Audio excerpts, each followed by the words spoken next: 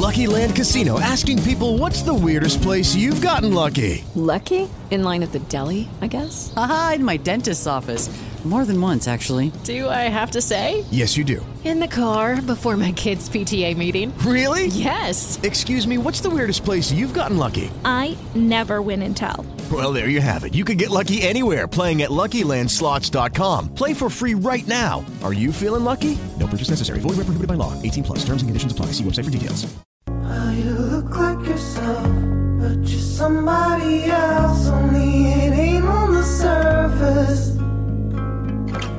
Well, you talk like yourself. No, I hear someone else. But now you're making me nervous.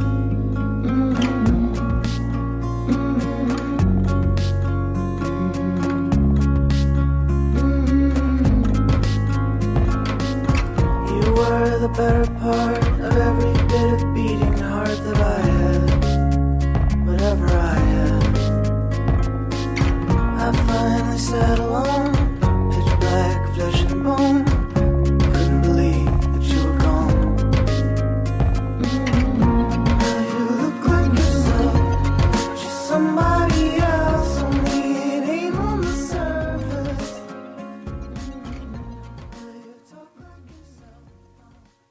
Hello again, fellow basement dwellers. It's your good pal Patrick O'Dowd welcoming you into another edition of Bandwagon Nerds. Hoping everybody's staying safe out there, unless you're one of those numbskulls out there protesting because your freedoms are being taken away or something. Give me a break. Don't get sick. That's really what you should be doing. It'll be okay. The longer you stay in, the sooner you'll be able to go back outside. Anyway, we got another chock-full edition of Bandwagon Nerds. We're going to continue the video game project. We're into week 2, where we're going to count down our numbers 40 to 31. The round table is here. So let's bring them all in right now. Welcome, fellas. We've got Dave Ungar, we've got DPP, and we've got PC Tunney. We don't have the Rick. Surprise. I know, everybody's shocked, right? Stunned. Stunned. Is he who's the administrator of that Twitter feed? You're going to just take him out of there. Rick, if you're not on the show next week, you're out of the Twitter feed. I think I've been on more shows than him now. Yes. I think so. It's getting pretty close. Damn, Kenny's almost been on as many shows as Rick's been on. So, fellas, how's your week been going? Same old, nothing new. He is the administrator. We're fucked. Oh, Rick's the administrator. We need to start. Never mind. We can't start. Well, okay. So let's go history lesson here. Let's be real. Rick kicked us off. Like when this really started for 3 episodes, Rick was the man. Then 3 episodes happened and Dave and Patrick became the man. Like, he built everything. Yeah. We just have been running with the ball ever since. It was supposed to be all about educating Rick, like you said last week, Patrick. And that was what right. That's how the whole Bandwagon Nerds. I mean, there's very little bandwagonish about us four, which right. is kind of the irony of the show title now. But yeah, it was supposed to be about educating Rick, and he, I guess he got enough of an education and said, that's maybe too after much. 3 episodes. He's a fucking high school dropout, man. I thought DP was going to say the same thing I was going to say, is now the bandwagon part is we just bandwagon off whatever's popular at the time. Well, right. That's true. I guess so. That's true. And I mean, we are covering we're a little past due, obviously, with Locke and Key and the Netflix series being where we are. We do have a lot to cover today, guys. We're going to cover a downer of a news bite that became official, something that everybody was anticipating would probably happen, but was made official this week. We will talk about Locke and Key episode 7. Dave shared a really interesting article that I think is worth talking in regards to Netflix and Disney. We got some good to cover, and then we'll get back to it with our top 50 console games of all time. Like I mentioned at the intro, we're going to cover numbers 40 through 31 for this episode. So all of these, some great stuff. Maybe spend a little bit of time remembering one of our favorite wrestling icons as well. But that's quite the show. And then I got a little announcement before we go at the end of the show. I'm kind of excited about it. So, yeah, that's what we got. And if there's nothing else to it, if there's no other thoughts, then what do you say we just jump right in? We'll talk a little Locke and Key. Let's do it, man.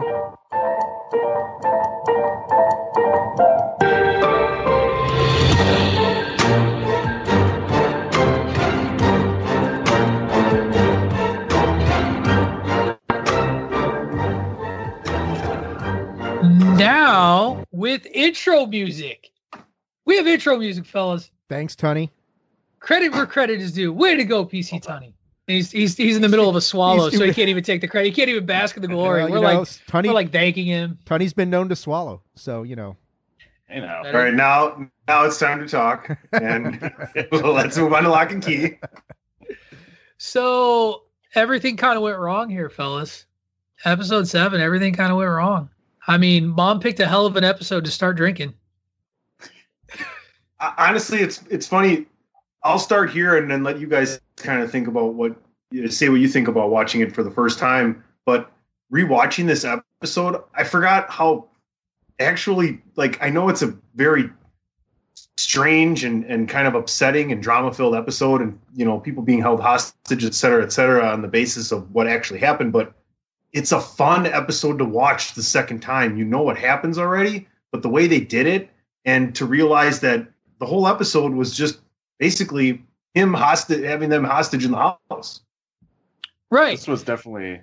Oh, go ahead. Oh no, go ahead. No, man. I was gonna say this is definitely a lot of these episodes have been kind of tense and strange, but this one seemed to take that kind of tenseness to another level with now that Sam got to the house and did the kidnapping and was trying to find that head key and everything, and just the whole the fear monster coming back out was very interesting, and how that's now gonna. I feel like they ran away, so obviously her fear's back out, but it's going to start. I don't know where it's going to show up again, but it's starting to attack. It's gonna go on a rampage through the quiet New England town.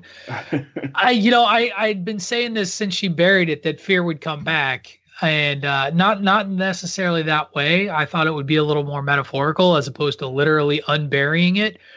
But the second she was like, "Oh, I buried the key. It's out in the woods," I'm like, "We're going back to unbury fear and have it attack him."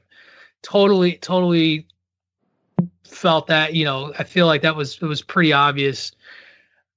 Another rule to the game was introduced in regards to Dodge and the keys and who Dodge can take the keys from. Apparently, she cannot take them from Locks, but anybody else is fair game, as she says. And she walked out of that episode with lots of keys. Lots of keys. It looks like the only ones that I saw that she didn't walk away with, we see at the end, I don't know what it's called, but I call it the ghost key. She didn't walk away with the ghost key.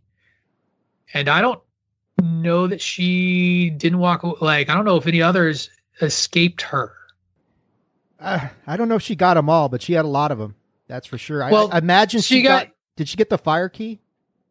Yeah, she took everything off of Sam. Okay. So, and Sam got the head key by playing the dope and then continuing to play the dope. He got the key off. He got the whatever the two keys that were on the persons of Kinsey and his name, not Tyler. Oh, Bodie. Bodie. And I can't remember what they were carrying at the time. One of them was carrying that music box manipulation. Kinsey was carrying the one that controlled people. And Bodie, was he carrying the one that changed your appearance? Was he carrying that one, or was he carrying the key? Did he have the key to the cabinet in the kitchen? He might have had the key to the cabinet. He definitely had the key to the cabinet because he was disappointed because he couldn't figure out how it worked in the previous episode. And then Sam had the fire key on his person, and Tyler had the transportation key. I don't know if he lost that one in it. He must have, because that's how Dodge got away, right? So Dodge has got a lot, and that is a problem. And Mom broke at the end of the episode, and did she break though? Did she break, or did she? She at the very you've known she's had a problem with alcohol, and don't be, maybe you're trying to bait me for what's coming up in a couple more episodes. I don't know. She definitely has been working very hard to avoid drinking, and then at the end of the episode, what would happen when she drank though? No one. Well, I don't know. Maybe she'll remember. Maybe it will kick something off. I vaguely remember I'll have to go back and rewatch since you're dropping hints really hard there. That we should go back and pay attention to what happens to mom when she drinks. Just in case I'm not overstepping myself, so I'm going to sidestep right here, right now, and we'll end the whole Rick Lachney thing. And we miss him sincerely, but fuck you, Rick. You've got to show up one of these weeks. He said, "Tell Dave and Pod to eat a dick." Really? That's on us? It's on us, huh? Yeah. To eat a dick. Your irresponsibility, your lack of dedication to a show that was your brainchild. You're telling us to eat a dick. You know what? I'm a vegetarian. Walk away. Oh, man. I can't even take credit for that line. I stole it from somebody else the other on Twitter. I can't remember who I'm said gonna have it. to text Rick in a little while and say I've had my fill of dick today. So I mean, I'm not particularly worried about it. The show is going on fine without him. So that's true. It's true. Like. Go ahead, Dave. No, I was just saying this episode, I think I posted it in the chat room today. It's rare that a TV series gets a song in there that actually nails the episode as well as this Flora Cash or somebody else. The line, "Well, you look like yourself, but you're somebody else, only it ain't on the surface." And that really describes Sam. I mean, I just left this episode thinking, I'm not sure how I'm supposed to feel about Sam. He's kind of portrayed sympathetically, but you don't want to feel sorry for him. But at the same time, you kind of do, because he was clearly manipulated by Dodge. He comes from an abusive family. Tyler was set up by his dad to kind of find out more about him. And this episode to me kind of turned the series and what you thought was going on and kind of flipped it on you. And I think Tunney warned us that was going to happen, that it really, you get to the point where you're leaving and saying, okay, what I thought I knew about Sam and everything that happened didn't really happen. And there's got to be something deeper to all this stuff that's tying together. And it's like, okay, we got 3 episodes to figure this stuff out. But man, this was a really good episode because it just left you feeling uncertain about, the direction of the show. And then just kind of like uncertain about, what you kind of thought was going on. And they just kind of swerved you on this thing. So, It was a great episode, but we watched it really late last night, and I just was like, man, I'm not really sure what the hell happened. But fantastic stuff, and yeah, Dodge, just an absolute bitch times 500. Well, I mean, she's the villain, so hopefully you don't like her. And you expected Sam to be part of the ending of this whole thing, and then, like you said, you kind of got a little bit of a swerve where, this ended kind of his part of the story. I don't agree with that at all. Well, I was getting there. We have still 3 more episodes to go, but yet he got not killed, but got pushed through the ghost door. What separated from his body too is going to happen with him? Is he going to come back? Is he going to play a part in this somewhere else down the line as well? We don't know exactly what's going to happen with him either. The ending of that episode is really ambiguous in that it could be that he's just dead forever and a ghost amongst the ghosts. But I would wager that he's going to play some sort of a role. I think it was very intentional that at the end of that episode, as the family is gathering around the house, his ghost is in the upper right-hand corner of that frame, showing you that he's there. Now, I'm always challenged with characters like Sam. Dave, I want to go back to a point that you made. And I make it kind of comparable to the movie Joker. I struggle with the victimized bad guy. And that is something that is very much a trope that is used throughout here. As you learn about Sam's childhood, you learn that he had an abusive father and that made him who he was today. It made him, easily manipulated into believing the worst out of Tyler and his father when Dodge starts talking to him and convinces him to look at the file that's being tracked. And at the very end, he gets the big sort of, for lack of a better way to, it's really apropos that she sticks a knife in his gut while at the same time telling him that he's worthless and nothing, because that is the ultimate sort of gut punch, stab in the gut sort of thing to do to somebody who is that fragile and just desperate to be loved. And that's really what with the character at the end, he's doing these horrible things because Dodge values him, or if he feels that Dodge values him. And so she reveals that she's been using him this whole time, and that's kind of a kick in the teeth to him. I'm always conflicted about characters like that because he did some, he burned down a prison, he shot a dude who was trying to help him because he's so stupid as to read a file and just assume that they're not trying to help him. Like, it's just bizarro to me, and I don't love that sort of character trope. But I see where it was going within the context of this episode. Right. It is tropey, but it does create a conflict in most people where you're sitting there looking at this and I don't want to feel bad for this guy, but at the same time, I kind of do. And I think that's they want you to be conflicted. I think that episode wanted you to feel conflicted at the end. Sure. Success. I wasn't all that conflicted. But you're a heartless bastard, Patrick. So No, I'm a realist. I'm the wrestling realist. Remember, it's in my Twitter handle. I know.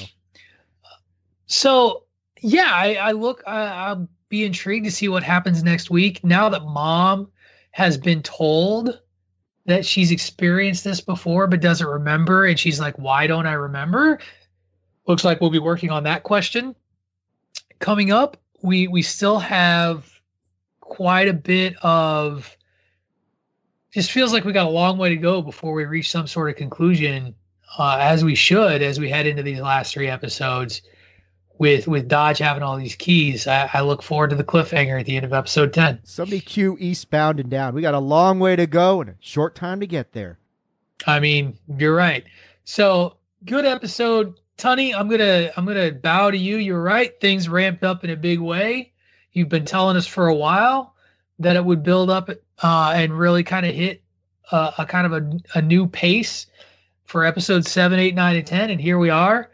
We're at a new pace. It's a really tightly intimate episode, and yet so much happened that I can't wait to see what happens next. Episode 8 is my favorite, so there you go. I risk overhyping it by saying that, but I don't care. My wife, without spoiling anything, says, "Oh, it gets really fucked up from here." So excellent. That's with Dodge having all those keys. I can't wait to see what happens. So you do need to have a low point. So we'll get there. So with that, I'm going to move on to some bad news. I shared this link with everybody in the chat, in the famous Twitter chat that we've got going on. We know Rick's not here. That's the bad news. Rick's not here. That's terrible. Shit. But there was also press release. People are still wondering if there is actually a Rick anymore. Right. Send help. Anyway, this was something that I think we all assumed was going to happen. But it hadn't been announced yet, but was made official this week as San Diego Comicon was officially canceled, not happening this summer. Comic-Con International put that out. They have basically rescheduled for a year from now-ish, actually, a year from its target date-ish, which I think is July, to 2021, which hopefully by 2021 you can have a convention. We'll see. But I don't know that there's anything that's overly surprising about this news bit, but for me, it's just a disappointing thing because I was really excited at the prospect of having this show and being able to respond to what was going to be announced at Comic-Con, because we record this show on a Sunday. The last day of Comic-Con when nothing happens is on a Sunday, and we would have had such a fertile show because that's where the following year it gets dropped. That's when trailers get dropped. That's when show announcements gets dropped. That's when you see panels. You get to see all these, news panels from all these different things from all across the industry, not just movies, but comics, entertainment. And so to see that be made official, it made me sad. And I was a little disappointed, but I understand why. We're not even going virtual, it sounds like, on any level there. Dave, I know you want to jump in. Let me just say this real quick. I know New York Comic-Con was also canceled, and that's not till October or November. Right. Jeez. Yeah. Awesome. I remember last year, kind of the groundwork for the show started to form last year around San Diego Comic-Con. I mean, Rick asking a lot of questions about as Phase 4 was being revealed at San Diego Comic-Con, and then, subsequently got stuff at D23. I gotta imagine D23 is going to be canceled eventually here in the next couple weeks as well. But yeah, it's super disappointing. I don't know about that. I mean, Florida's opening beaches, so No. Well, Fucking beaches. Luckily, it's in Anaheim where the governor of California, is a little bit more sane than the. I love all the memes about the scene from Jaws where the mayor is opening the beaches. Says, "You remember what happened the last time somebody opened the beaches?" But yeah, it's disappointing. You know, I mean, San Diego Comicon is when everything gets revealed, and now it's just kind of like solidifying the fact that you're looking at a year delay on everything. I mean, everything's going to be delayed. I mean, what can you? I mean, I don't know what to say about it. It's just it sucks. I mean, that's all you can say. There's, as the country starts to talk about reopening a little bit, but reopening to what extent? Not to the point where you can have a Comic-Con. DP, do I have to sing The Lion King again to explain how this kind of thing is going to end? Do we really want to hear The Lion King once again? No, we don't. You're gonna sing a video game song later in the show, I'm sure. Anyway, so or now, I guess. What we need is that key is one of the keys from Locke and Key that we could take our memories of 2020 and just put them under a fucking tree somewhere, right? So that we don't remember 2020. Now did that key get taken? Sorry. Here's one of the nerdiest thoughts I've had in a long time: is the Matrix, right? Right. Everybody in the Matrix is in this wall, and they're just plugged into this wall, and everything just happens to them virtually. Like, that's kind of happening to our society slowly, right? You just kind of sit in a box and you deal with life virtually. Coronavirus is a glitch in the Matrix. Good theory, Tunney. I like that. I just keep hoping that Sam Beckett eventually will leap into the proper body to stop this whole mess from happening and fix. Is that really good? Is that coming back? I hope so. I hope that rumor's true. I love that show. I even watched reruns during the daytime when they recently had them on USA Network. It used to be streaming on Netflix, and I was pissed when it stopped being a watch instantly stream on Netflix. I loved that show. Oh boy. So no Comic-Con, which means I who knows what it means. It's not like stuff isn't being dropped and announced, but boy howdy. We're going to be thirsty, I think is just the best way to describe it. And Tunney, you mentioning New York Comic-Con. That's the one Comic-Con I've actually been able to attend. I went it's been like a decade now but back when New York Comic-Con was still one of those shows you could get tickets relatively easily to. I remember it was when the first Avengers movie came out, because there was a big Avengers setup. Avengers was opening the following May. They had a big Avengers stage with a panel, and Stan Lee was signing autographs on the Friday that I went with my friend Matt. It was a good time.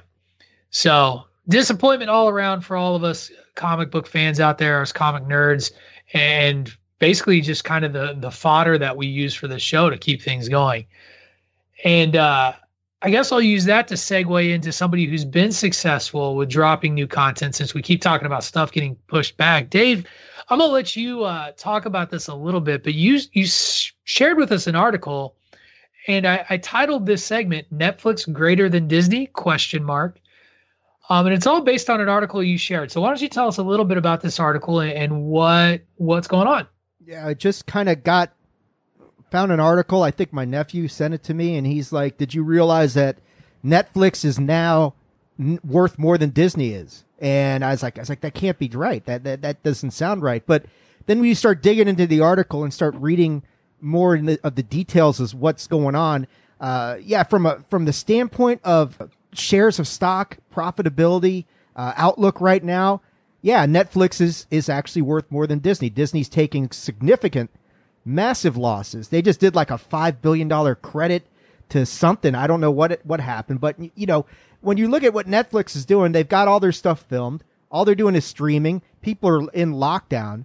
So it makes sense that more people are on Netflix right now. Disney's got Disney Plus, but what we were doing, just sitting around screwing around with the numbers. You look at the 6 Disney parks that are shut down.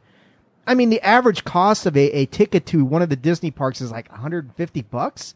They've got probably a minimum of 10,000 people who go through there every day. I mean, you're looking at, what did I say, Patrick? Like an $11 million loss per day Yeah, it's pretty significant. For the 6 parks per day, and that's just gate.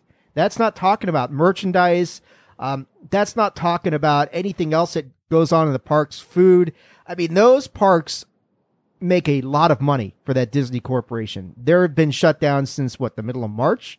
Yep. So you're looking at $11 million a day. Let's say conservatively $10 million a day that they're losing just on the parks alone. No movies are coming out. They can't recoup anything off of all the Marvel stuff that was going to buoy them into forever. Now, my nephew, he was telling me today, he's reading something that they're really going to have to ramp up getting Avengers 5 out there sooner than they might otherwise have wanted to try and recoup some of that money.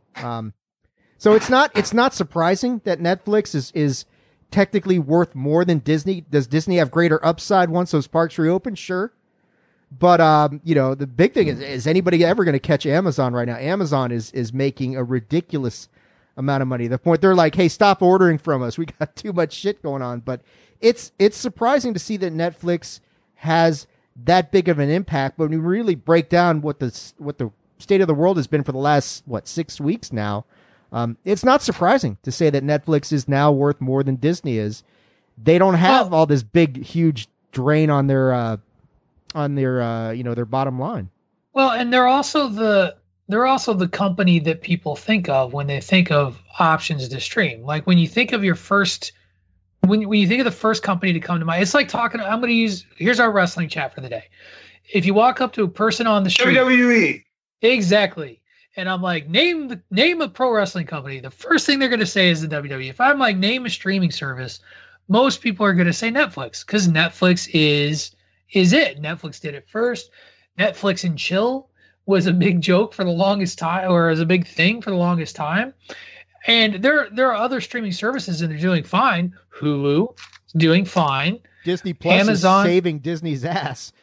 Right. Disney Plus is a great thing. The thing about Disney Plus that kind of hurt it is that the timing of when Disney Plus was released and dropping new content versus Netflix, which just has stuff in the can, left and right, that's just available to them, that they've just got kind of stashed away that they can drop on you out of nowhere, makes a huge difference. Not really out of nowhere. They just have it and have kind of bided their time in following their model. You're right. It doesn't surprise me that they're kind of the top dogs on this when it comes to what people are doing. And, we've talked about a bunch of other, let's say, smaller streaming services. The other thing that a lot of those streaming services are, once you get past the Amazons and the Hulus of the world, is they're very specialized, whether it's CBS All Access, which is just going to be limited to their shows, or Shudder, which is, very, very much thematically, horror movies only. There's just less available, and it's kind of hard to kind of carve a bigger chunk out of that market when Netflix has got it all. Yeah, but like you said, Netflix has just a plethora of series out there for people to go back catalog, for people to go like us, who are a couple months behind on Locke and Key, to go back and watch this fantastic series. And all the good stuff that was happening on Disney Plus got pushed back, so right. So yeah, I mean, there's Prime's got some stuff. I mean, I know we've talked about some shows on Prime that we're watching, some of the other services out there. Yeah, I mean, Shudder's fun and all that sort of thing. Epic's, I think they've got some streaming stuff, but yeah, Netflix is just dominant. HBO Plus. Yeah, HBO Plus. But yeah, HBO Go, sorry. Netflix is in a dominant position right now. So it's, right. I don't think it'll last forever, but for now, no, not at all. Netflix should buy Disney right now. I don't think that's happening. Silly rabbit. Yeah, and I think you're right. I think once some level of people being able to go outside and enjoy the world again comes about, obviously Disney is going to step back forward and jump back into the world, and be worth more again. So, yeah, I think I said this in our chat. I'm not worried about Disney. Like, Disney ain't going anywhere. They're fine. And it'll be fine. So, any thoughts over there? Dan, Tunney, you guys good? You guys are kind of quiet today. I got Netflix. I got Amazon. I got Hulu. He's got it all. I can watch streaming. There's too much good stuff to watch on all of these. I got a license. I can drive a car. I like pizza. All right, well, let's talk about some of the good then that's going on in the world today. I sent this out to everybody about midweek because I wanted to believe it. I was hoping it wasn't some like lie, and so I think Tunney was the first person to confirm it via a friend, and then I think both of us. Satchel McFlippins. Right. So PlayStation, I saw an article on Yahoo, and you always got to be careful when you're looking at the Yahoo main page and you see like an article that's like PlayStation's giving away free games on their, to download. And I'm like, well, I'm interested. Let's see if it's true. So I shared the article that PlayStation was allegedly giving away the Uncharted collection and the indie game Journey as free downloads through their network for anybody. You didn't have to be a member of PlayStation Plus. You didn't have to have some special account. You just had to download it when the thing started. And I had sent it out there. I was like, can anybody confirm that this is true? Because if it's true, we're going to talk about it on the show. Tunney responded that yes, it was true. And then Tunney and I both went to like download it, and both of us was like, this shit ain't working. Why is it trying to bill us? What's going on? And I had to go back to the article. And it was because the announcement was that it was going live. I think it was April 15th at 8 p.m. Pacific time, because for some stupid ass reason, we had to listen to the other half we had to wait for the other half of the country to have it available, which meant it was available at 11 p.m. Eastern time, 10 p.m. Tunney time. And I see a smirk over there from Mr. West Coast himself. He's like smiling into his hand. Why don't you brag on your stupid Pacific time? Catch up. Hey, you got to give some love out to the West Coast. They need to get in on this action. That's true, I guess. Anyway, it is a great thing. Now, for people who have played all three of the first three Uncharted games, probably not as great a deal, I guess. I was very excited about it. I've downloaded. I haven't started them yet. I did confirm that the games worked. Got into like the start screen and kind of just tooled around a little bit. I'm more interested in Journey because Journey's a little bit more my speed in that it's just this like beautiful thinking game. Like it's a puzzle sort of game. Like I'm very, very interested to really dive deep into that game and play it and see what that brings to the table. But great move by PlayStation. Yes. Oh yeah. Yeah. Absolutely. I'll just, as someone, I know Dave and DP have both played Uncharted, obviously. I had never played it before. So the opportunity to download that, and I even mentioned right away in our feed, I'm like, I looked, I'm like, oh, I have 2, 3, and 4. Oh, sweet. Well, I might as well start at 2. And just getting off the train, the very first chapter of 2, I was like, oh, I'm hooked. This is great. This is fun. Isn't Uncharted, the first Uncharted's on there, isn't it? Yeah. No, I think it's just 2 and 3 and 4. And no, isn't it 2, 3, and 4? The one. It's 1, 2, and 3. That's the one I have. I'll have to go back. So and look Tunney's at actually been playing Uncharted 1, but thinks it's Uncharted. No, I'm playing 2. Oh, doesn't 2 start with you on the train falling off the mountain? Oh, yes. That Wisconsin education really kicking in there. Listen, I got to tell you, the people were out masses protesting Saturday. Oh, stop. Too many White Claws. That's what's going on there. I'm not for the third podcast in a row. This is a whole week of no White Claws on the podcast. AJ called me out last night, so you know what? Let me just. I'm not going to go Rick. I'm not going to go Rick here. Go ahead. Carry on with the show. You can tell me to eat a dick. I'm a vegetarian. Spotted dick. I already gave Rick shit about that. He goes, "Love you, buddy." So he was joking. If I'm not mistaken, we're probably going to talk Uncharted at some point in the video game project. So without, because I see some vigorous nods there, without going too far into it, sell me on why I should play Uncharted. Go ahead, Dan. Oh, it's the same for the same reason you just said Journey, because it is more of a puzzle than having to be really good at sniping people or sneaking up on people or crawling around. You can learn the game really fast. You have to think your way through the game. It's graphically tremendous. It's like, see, man, if you've ever played Tomb Raider, think of Tomb Raider, but really, really, really, really good. That sort of thing. That's kind of what I'm. Wow, you just dogged on Tomb Raider. I mean, Tomb Raider was okay. Wow. okay game, but not like this. I mean, and this has got, it's coming up on Dan's list, I can tell. So both of them are coming up on my list. all right, that's all right. Damn. I don't dislike Tomb Raider, but I just thought Uncharted 2 really took kind of the foundation of what they did and really built upon it. Yeah, it takes a little less stealth than what Tomb Raider does, but continues the puzzle solving, continues the platforming, adds a little more platforming to it with, like, other than just climbing up a wall, there's like shit happening while you're trying to do this. And the story is awesome. It's, if you like the historical type of stuff, the archaeological type of stuff, almost, Indiana Jones type of stories. It's really awesome. It gets you hooked. It gets you built into, really diving into a game and gets you amped up to kind of continue to figure out what's going to happen in the story. It's just fantastic. Yeah, and Nathan Drake does have a definite Indiana Jones-ish quality to him. So good. All right, so good sell. Again, don't want to take too much away from when you pontificate about how much you love the game later on in one of the future episodes of the Video Game Project. The other thing that is happening, and I can't believe we didn't talk about this earlier, because this has actually been going on for a little while now. John Krasinski of The Office and A Quiet Place fame has been doing a YouTube series called Some Good News.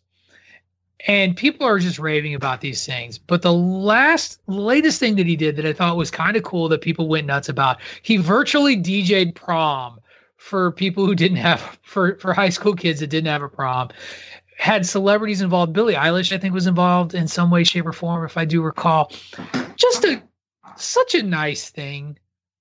Like, and here's the thing is, there was a trend going on around Facebook where people were sharing like their senior photos and trying to be like, this is in solidarity with seniors who don't get to have a senior year. And I was like, that's stupid. That's more about yourself. This was like a nice sort of thing that I don't think really makes it about John Krasinski and his celebrity friends, but really was like, hey, if you can, here, have a dance. I'm going to DJ. And he looked hilarious. It was adorable. Like, he had like a little tux on with a tie and some goofy glasses, and he was the DJ with the headset and everything. And I just thought it was really nice. And it's something that, people can still check out. They're there on YouTube. Give them a watch. There's been a lot of that going around, which is pretty awesome. There's a handful of people that are doing actually some nice things like that. And, it's good to see, filling up your time just with doing things, but giving to other people when you're sitting around, having nothing else to do. And, it's nice that we're thinking about others rather than just when are we going to get back to our normal jobs. There's a lot of people out there that are struggling. Like you said, the whole seniors, you're losing everything at the end of your year of high school or college or wherever. Man, what else do you do? It's just nice to see other people trying to help and do something for them. Right. So I'm from the state of Illinois originally. We've talked about this on more than one occasion, and the governor this week officially announced that public schools would not be reopening. And my mother worked in our school district system. I was definitely one of those kids who was close with teachers, and I think everybody has teachers that they were close to and that they loved very much. But to see just people reacting to that news, and it's kind of hard. I mean, it's not kind of hard. It's heartbreaking for a lot of these folks that is something that's going to go away. UMass I work for the University of Massachusetts, and they're doing a virtual graduation, a virtual commencement, which is nice, but to not have that opportunity and that experience to be able to walk across that podium, to get your degree, to shake hands with the chancellor, which is really the only time that a lot of people meet the chancellor at a major institution like that, or the department head of their major. This is, you feel for that. You feel for students, and you feel for the folks whose livelihood are giving students those experiences. And that's what I saw a lot this week on Facebook. Yeah, I mean, it's the country's just it's a weird weird time. I mean, the time is weird anyway, Right. but just like going into the grocery store, like the grocery store is now like going through a maze now. They want you to go one way down every single aisle so that people aren't running into each other to minimize. And I got to sit in line and listen to people. I mean, Bakersfield's like a really conservative town in this very liberal state. And so it's fun while I'm sitting in line listening to people talk about, goddamn, H1N1 killed more people than this fucking thing did. And I'm like, it's also been around for like 12 years, you know, that sort of thing. So Right. I don't know, man. It's strange times, but it is sad. Yeah. They canceled school here probably a few weeks ago. And I know like our governor, who I give a lot of credit, and I hate talking politics. I really do. But I give credit to our governor because I think California got on it pretty quick. And yeah, he used some scare tactics and he told people that millions of Californians were going to die, but it got people's attention.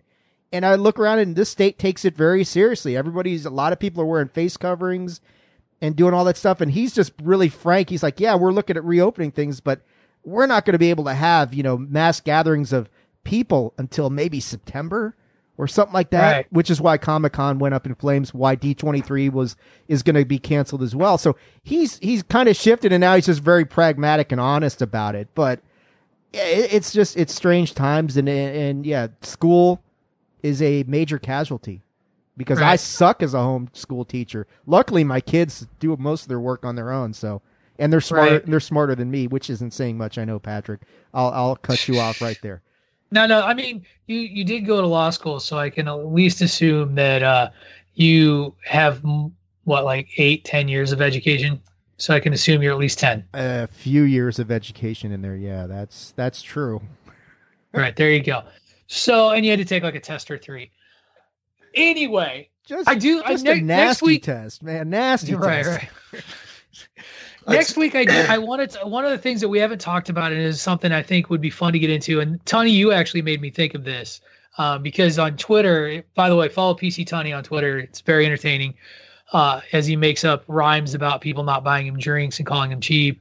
And he posed a question last night, I think it was, of the first song he'd put on the jukebox when you get out there. And then I saw him reply to another one about like, what album would you listen to start to finish over and over and over again? And I think yours was License to Ill, if I do recall, by the Beastie Boys, which is a hell of an album. I went with Injustice for All by Metallica, which is one of my faves. But lots and lots. Right. I saw that. Yeah. There's lots and lots of free concerts being put on. There was, I know concert is not the right word, but like musicians putting shows out there, like empty rooms, playing music, playing sets for folks. I want to look for a couple of those for next week and talk about those as some good. So, fellas, if you're out there, do a look around, see if you can find some artists that we can go crazy about, because that's what I think we're going to do next week. And with that, we're going to move into our break. We're going to take the bill. You take the time to pay the bills. As usual, I haven't introduced the show properly. You've been listening to Bandwagon Nerds. Oh, Tunney's going to do it. Oh, Tunney wants me to go ahead and do it. You've been listening to Bandwagon Nerds here on the Chairshot Radio Network, chairshot.com. You can also listen to us on eWrestlingNews.com and Raja.com as well eventually. We'll be back on the back end. When we come back, we are going to talk about our numbers 40 through 31 of our top console games of all time. This is Bandwagon Nerds. Promotional consideration paid for by the following. Why should you visit thechairshot.com? Thechairshot.com is your home for hard-hitting reviews, news, opinion, and analysis with attitude. Why? Because you're smarter than the average fan. Thechairshot.com. Always use your head. Thechairshot.com. Always use your head.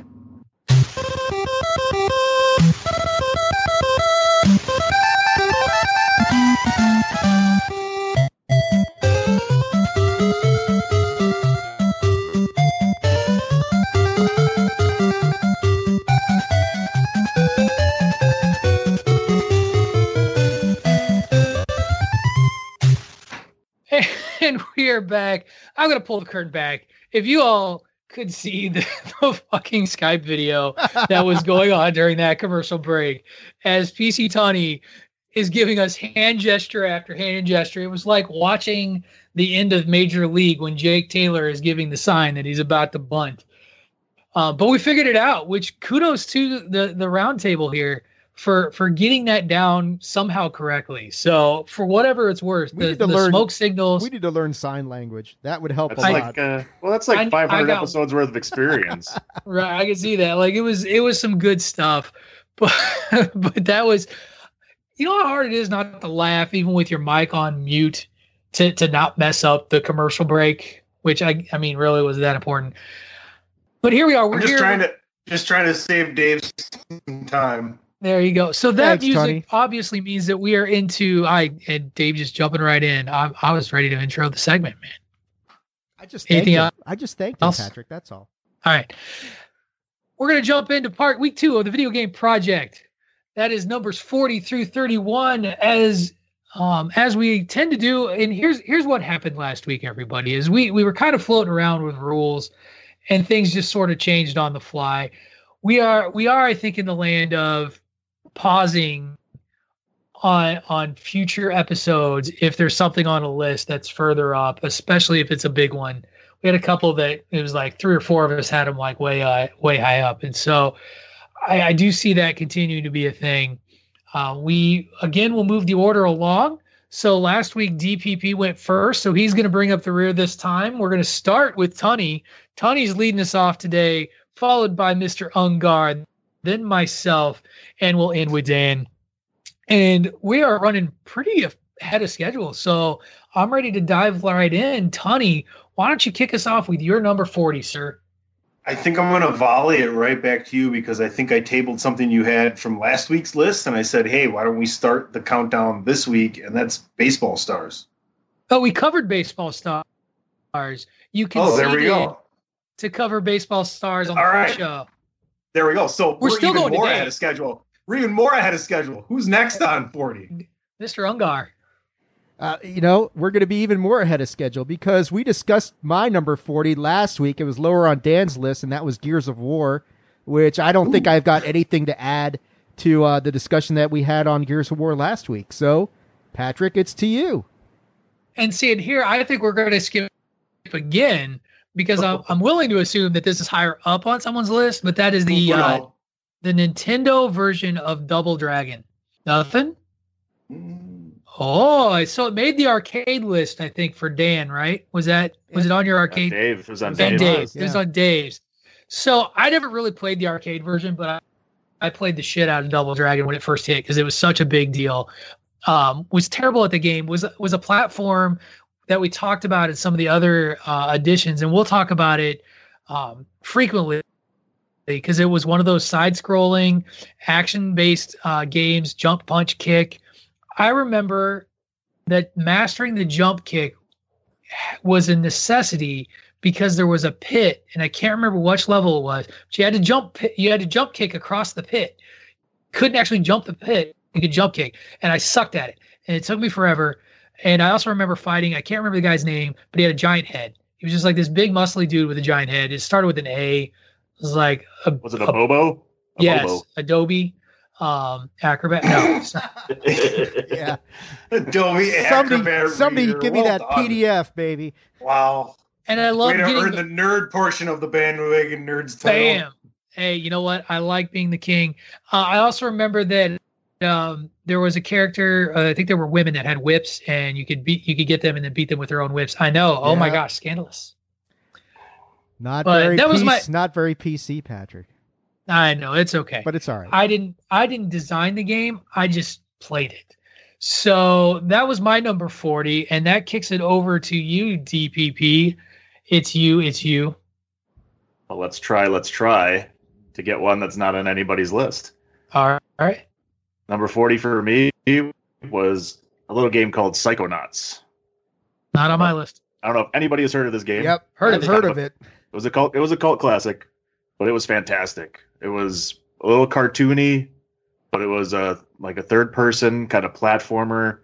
The whole goal was you were trying to get into this become basically a psychonaut. You're these kids going to camp basically, and the whole premise was you go kind of similar to Locke and Key with the head key. You go into people's minds, and you're basically trying to clear their minds of all the badness that they have in there, and you got to go through and it's little things you got to pick up, and then you find their baggage, and it was just this little bag you had to collect, and just things like that, and then finally going against the ultimate bad guy. But it was such an interesting game because of the idea behind it, and the premise was never done before. They are still continuing to try and do a sequel, which I don't know if it'll ever come out, but supposedly it says next year, but next year was next year, and all that happens. But it was just democracy. Yeah, there you go. Right. Such a niche game. It was so different than anything you really played that it was so entertaining to play. I've played it multiple times because it's just so fun. It's one of those that's just easy to pick up and get into without too much complication. It's very basic, but yet very complicated at the same time. Number 39 for me. Unless you got more. Yeah. No. Another cult classic, somewhat unheard of game. It's called Beyond Good and Evil. Oh, yes. Aren't they coming? Okay, I'll let you describe it. Aren't they doing a sequel to this? That's another one.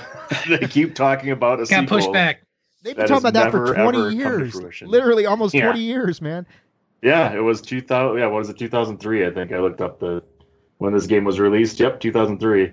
But another one of those cult classics. A lot of people have heard of it. It's a third person, again, platformer style. It kind of had everything in it. You were this kind of reporter that was going around trying to find out what's going on in the world, and you basically had to take, you had your camera with you, had to take photos of the different things that were happening to try and capture the whole story. It was a lot of stealth. Most of the levels were trying to stay away from the bad guys and walk around, but then they had levels where you're basically on a ship, going through water. There was a racing portion of it where you're in a car and just doing racing levels and had to collect things that way.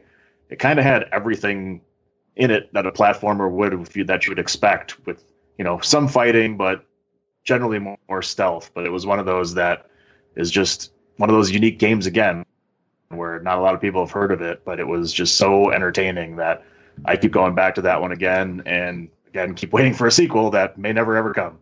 Keep those fingers crossed. It's got a very passionate fan base, that is for sure. I remember hearing of it. I've never played the game. Excellent way to go underground on us, man. If you if you liked the kind of the Mario 64, like Banjo-Kazooie type of game, this seemed to be more in that level of style of game. Nice. So it's really entertaining if you get a hold of it. Very cool. Yeah, I'll see if I can't check that out. It's got to be available somewhere. You can get it on PC, I know for sure. I don't know about Xbox or PlayStation. I never really looked, but I downloaded it on Steam for the PC. Nice. Very cool. So my number 39 is a 1988 Data East game that I saw at the arcade, but when it became available in a Nintendo system, bought in an instant, and that's Bad Dudes. Did anybody else play Bad Dudes? Yes. Played it. God. Yeah, played it. Right when you said Daddy East, I knew where you were going. Of all the side-scrolling, sort of walk around, punch and jump kick people games out there, and we'll talk about more as we get along, Bad Dudes was the one that I first played, and I remember the screen, the title screen was like two dudes back to back, white t-shirts with the Bruce Lee kung fu pants, big flex. I was like, gotta play that game. You walk around, you pick up the knives, you throw them at dudes, you punch them all to death, and God, I could play that game for hours upon hours upon hours. It was adorable. It was worth it. I love it. Play some Bad Dudes. It's great. Find a port. I actually was I did a Wikipedia of it just to look it up and make sure I got the year right. Allegedly, it's available somewhere on PlayStation 4. So I'd be searching that shit when I don't know, because PlayStation ported a ton of stuff. I think I talked about this in the arcade game. That X-Men arcade game, used to be available on the PlayStation Network. You used to be able to download and play it. So I'm looking for Bad Dudes. Love Bad Dudes. There's your title of the episode right there. Bad Dudes. Looking for Bad Dudes. Looking for Bad Dudes. That's a good one. My 39 kind of goes in the opposite direction of Bad Dudes, and it is Little Big Planet for the PlayStation 3. This game is, modernly, most of the kids nowadays are playing Minecraft because of the creation aspects of it. But I thought Little Big Planet did it far better than Minecraft did it, and they did it like a decade ago or something. The story was cool. They had Sackboy running around, but that wasn't where it was. It was the ability of people to create levels on the same kind of scale and scope as like a game developer would. And then you could upload it to the PlayStation Network. People could go to all these levels and they could play, in your level and see how you could actually do this stuff. And my kids, when they were young, man, they played the shit out of this game. And my son, who, my son's on the autism spectrum. I think I've disclosed that before.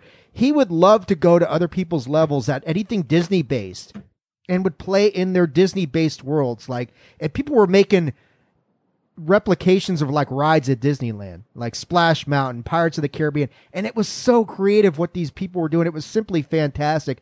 I love this game. I never was worth a shit at the creative aspect of it, but I recognized it when I saw it, and it was fantastic. And it looks, if you play Minecraft, and I know the kids love that, but it's really just very blocky, and I don't get the appeal of Minecraft. I know a lot of people do, but this game had everything that Minecraft has, and then some, and it looked better, and in my opinion, did it better, and still does it better. So Little Big Planet is a game close to my heart, gets number 39 for me. For the record, the little O'Dowd effing loves Minecraft. So how dare you, sir? They all do, Pat. How dare you? All the kids love it. How old is the little O'Dowd? He's 8. Yeah. Okay. They all love it. I have a cousin who I'm pretty close with that we golf a lot together, and he has kids right around the same age, and they're big into Minecraft. So I can confirm that's a very much in that age range kind of scale thing. And it is all about the creativity involved in it. Like it's the same sort of deal. Like it's got a look, it has a bigger following, but the kind of like what we talked about with SimCity, like it's an extension of SimCity, really, when you really look at it. And that's what's kind of great about these sorts of games. It's the first video game that the little O'Dowd ever owned that was his. And as somebody who's been concerned about sort of what kind of video games are out there that kids can get into and get behind, that he would watch these people build Minecraft worlds on YouTube. But it's the same sort of thing. Something like Little Big Planet, where it allows them to be creative. It allows them to have some freedom to have fun. That allows, there is a level of survival involved, but not in a level of shoot and blow people up sort of things. Made it very easy for that to be the kind of game, and those kinds of games to be ones that you pick because they are kid friendly. They are worth the time, and they're great for kids. Like, they're just great. So yeah, like in Little Big Planet was almost like open source before that became really in vogue, that sort of thing. And it, I'm sure it led a lot of people to careers in game development because they're like, oh, okay, this is how it all works together. And so exactly. I don't get Minecraft, but I see the appeal of it for sure. All right, Tony, where are you, man? You're number 39. Okay, as I boomerang back around here, my 39 and 38, I feel maybe very much in danger of waiting for another day. I'll start with 39, and I hope that I'm sure other people have probably played this more in depth. Maybe somebody has one in particular, but mine is kind of the Halo series. I don't know if anybody has that the higher or anything individually, and I kind of thought so, and I played that mainly with DP as well a little bit before. Him and I actually we shared a place together for a little while in our early 20s, so we did a lot of that. He taught me a lot of things on that game, so we'll hit that down the road. That was my 39. Yes, I thought so. For me, I'm a little bit different kind of gamer as far as the shooter games. So, but definitely enjoyed it. We'll talk about that more down the road. And coming back around, my 38 is the whole Mega Man series, especially on the NES. I don't know if anybody else has that on their list. I remember, I think it was one of the last ones, 4, 5, or 6. But my cousin aforementioned, we whenever I went over there, he had just gotten it, and we played it. I think I was over there for a whole weekend. My parents were out of town, staying by my uncles, and we ended up beating this game. And I remember it's just one of the most fun games. All the different things that actually Mega Man could do on the game, and then the villains I remember were really cool, especially for a Nintendo game. I hated Mega Man so much. Of all the platformers out there, hated playing Mega Man. I don't know why I struggled. It was because I sucked at it. Like, I struggled so hard at that game. I think I beat Mega Man 2, which was the weirdest. Like, and I remember the other thing is that bosses were weak against specific weapons that you got from other bosses. That was the whole thing, was figuring out which bosses were weak against what. And I remember Dr. Wily was weak against, in Mega Man 2, was weak against the bubble lead, was the name of the attack. And it was like you attacked Dr. Wily with bubbles and his machine died. And it was like, but why though? Like, but why? And you ever get a bubble in your eye when you're blowing bubbles, and that fucking stings, man. I guess so, and it really pissed off Dr. Wily.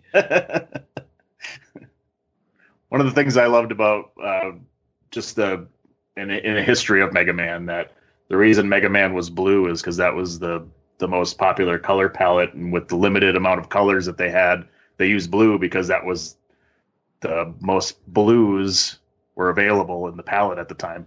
Right. I remember that is notorious for Mega Man 1 is notorious for 1 or 2 is notorious for having some of the worst box art in history. Like, it was terrible. So poorly done. Dave, what's your number 38? My number 38 is the first of 2 Mario-based games that are in this episode coming up. Not overall, but just in this episode alone. And it's a Super Mario RPG, which I don't know if that's higher up on anybody else's. But, you know, you would think, when people think Mario, they think platformer. You think maybe Donkey Kong, you think of all that sort of stuff. They took Super Mario and they actually put it in a turn-based role-playing game, which there's some external source. I don't want to give too much away because I know we're spoiler free, but at the same time, if people go back and play this, I don't want to ruin it. But it's this great story where Mario and Bowser, actually arch enemies, have to team up together to fight a greater evil. It's done very well. The story's fantastic. The game mechanics are really, really good.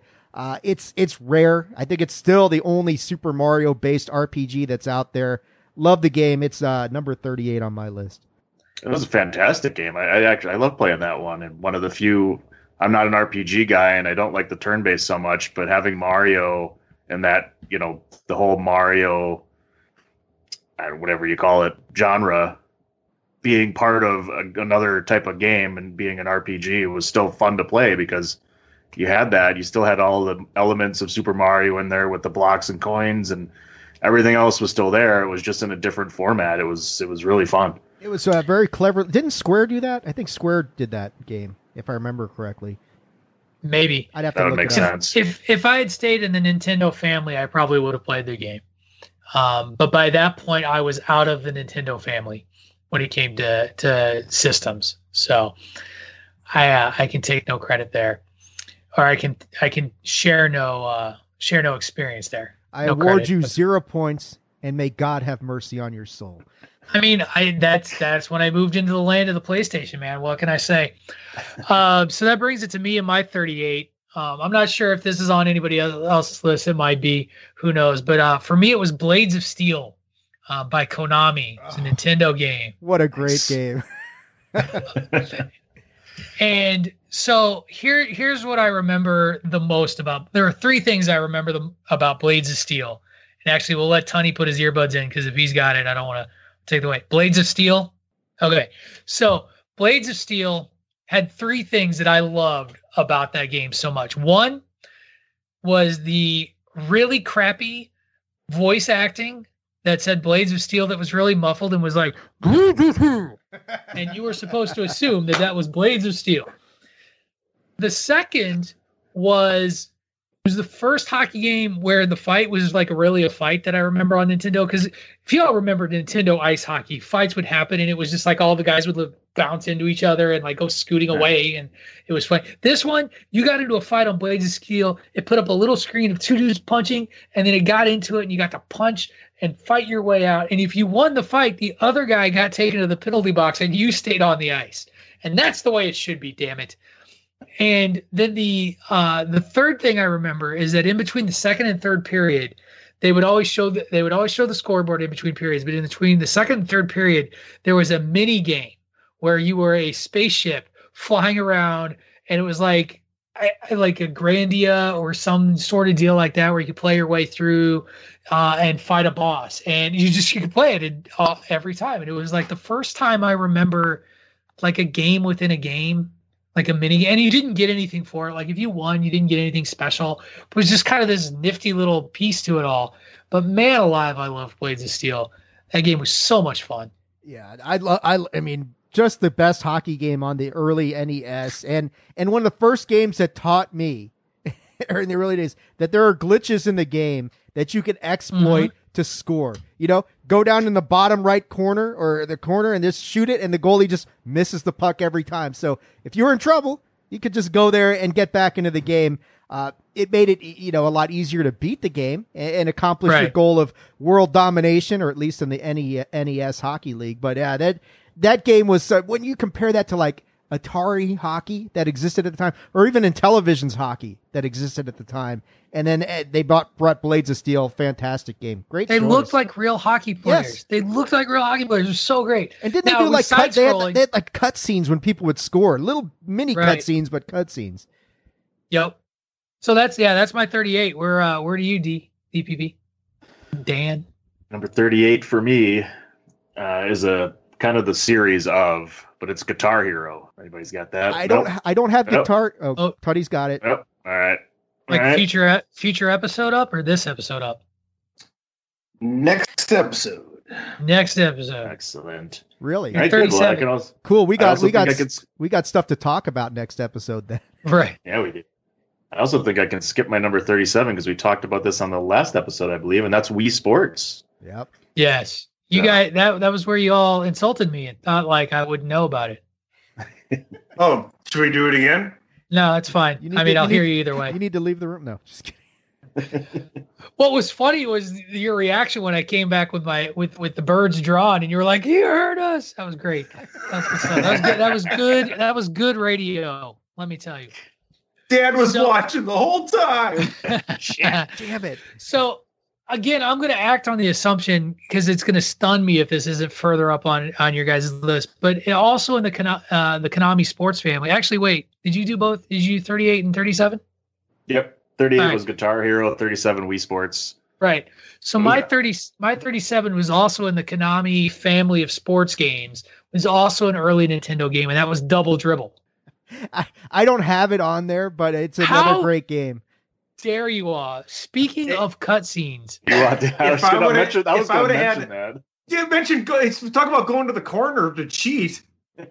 Well, both games had that element. Here's the thing: is I remember Double Dribble had 4 It would have been teams. on my honorable mention. Sorry. Fair enough. So Double Dribble had 4 teams. That was the thing. It was L.A., Boston, Chicago, and I'm going to forget the fourth. I think it was New York. Was it New York? New York. It was New York. Though. And they all had different things. Like Chicago was like the physical team, like they were the dunk team.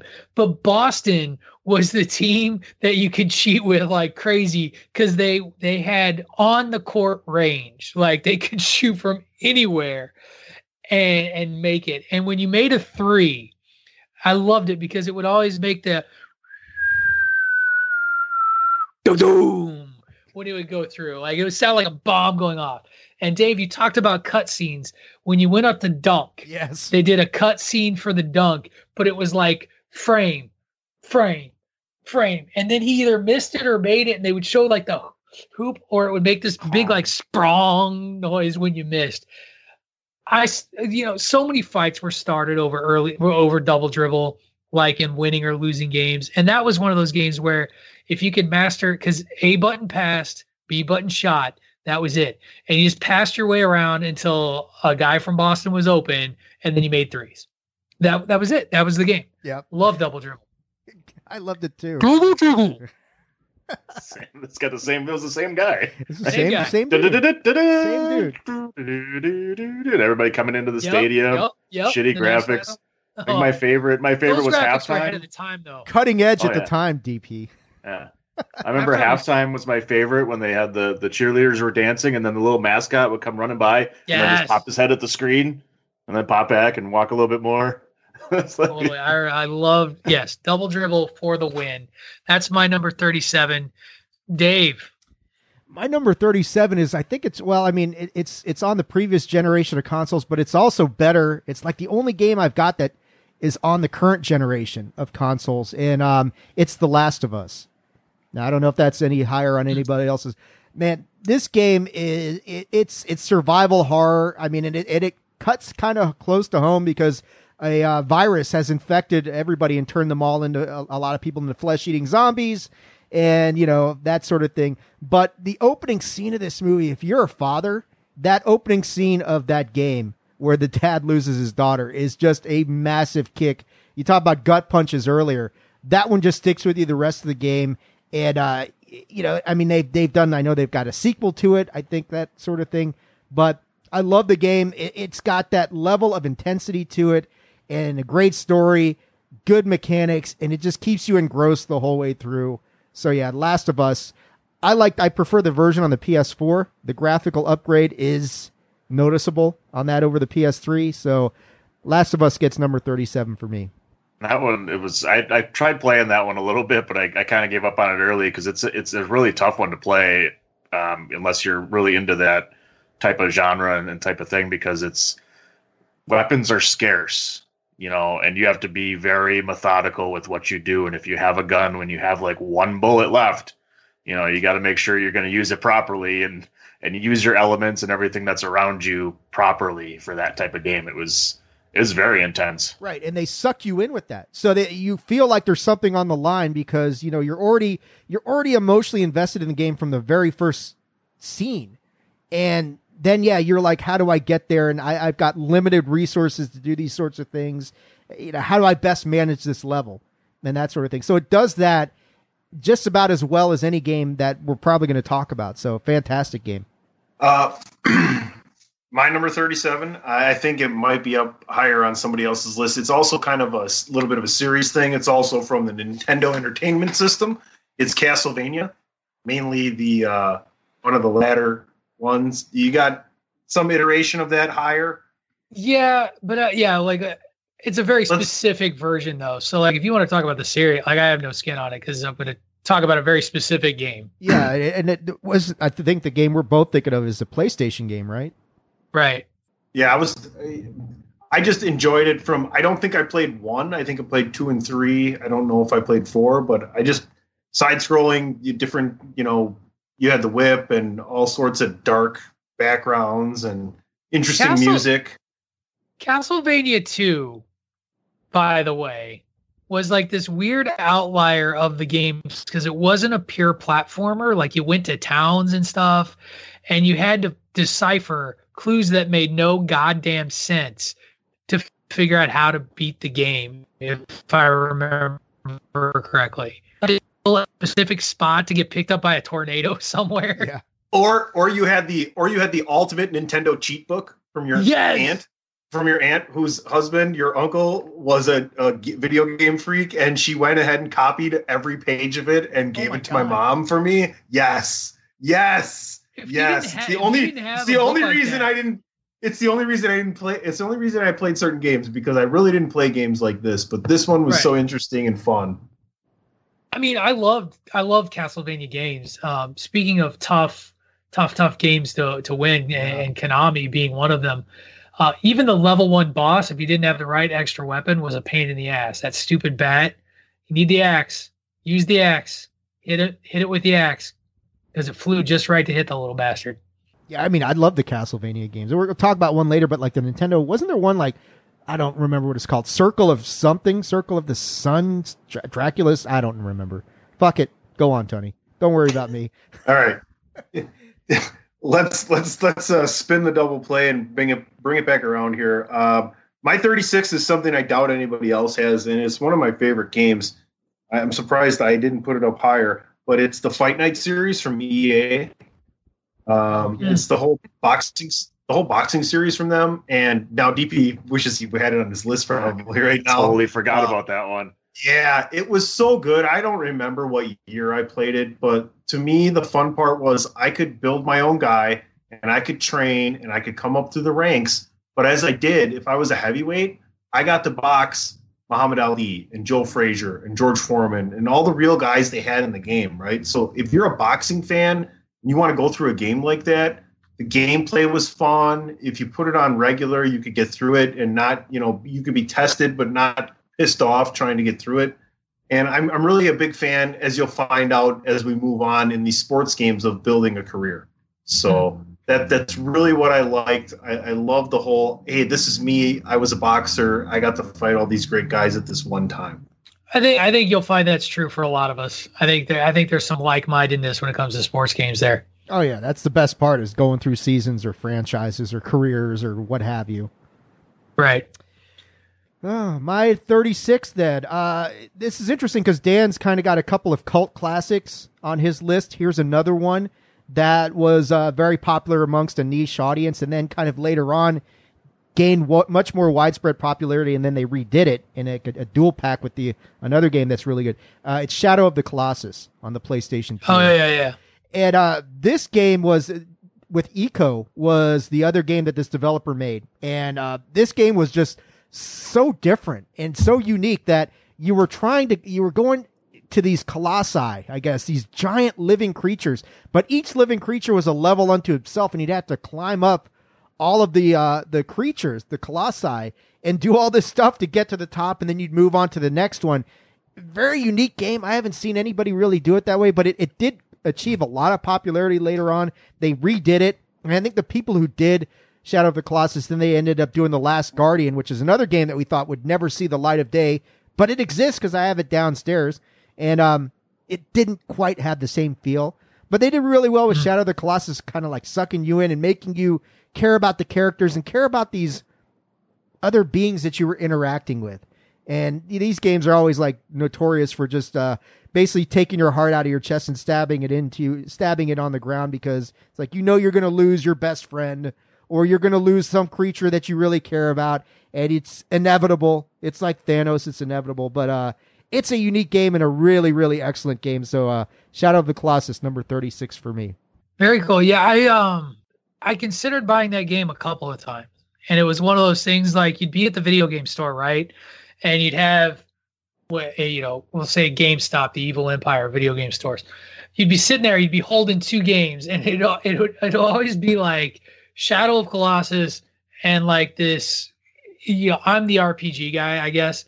Oh, look, this Japanese sprite-based, turn-based RPG game. We'll put the Colossus one back. I want this one with the cutesy-looking characters. That was me all the time at the video game store. So, good sell, though. I like it. I think it's one of those that's available for download. And I may find myself downloading some video games when this is all said and done and this keeps up. Double pack with that in Eco, that's a definitely worth your purchase. Cool.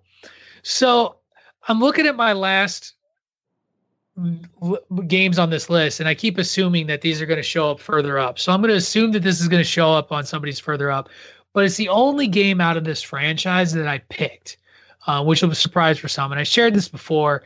I only was in the Nintendo family up until the Super Nintendo. When PlayStation 1 hit, that was my next gen console. So in the Nintendo family, what's the iconic character that's synonymous with Nintendo is Mario. And my lone Mario game that I put on here, and feel free to wave me off when I announce it, is Super Mario 3. Higher. Yeah, I completely assumed that it would be higher up on other people's list. So Dan. It's Dan.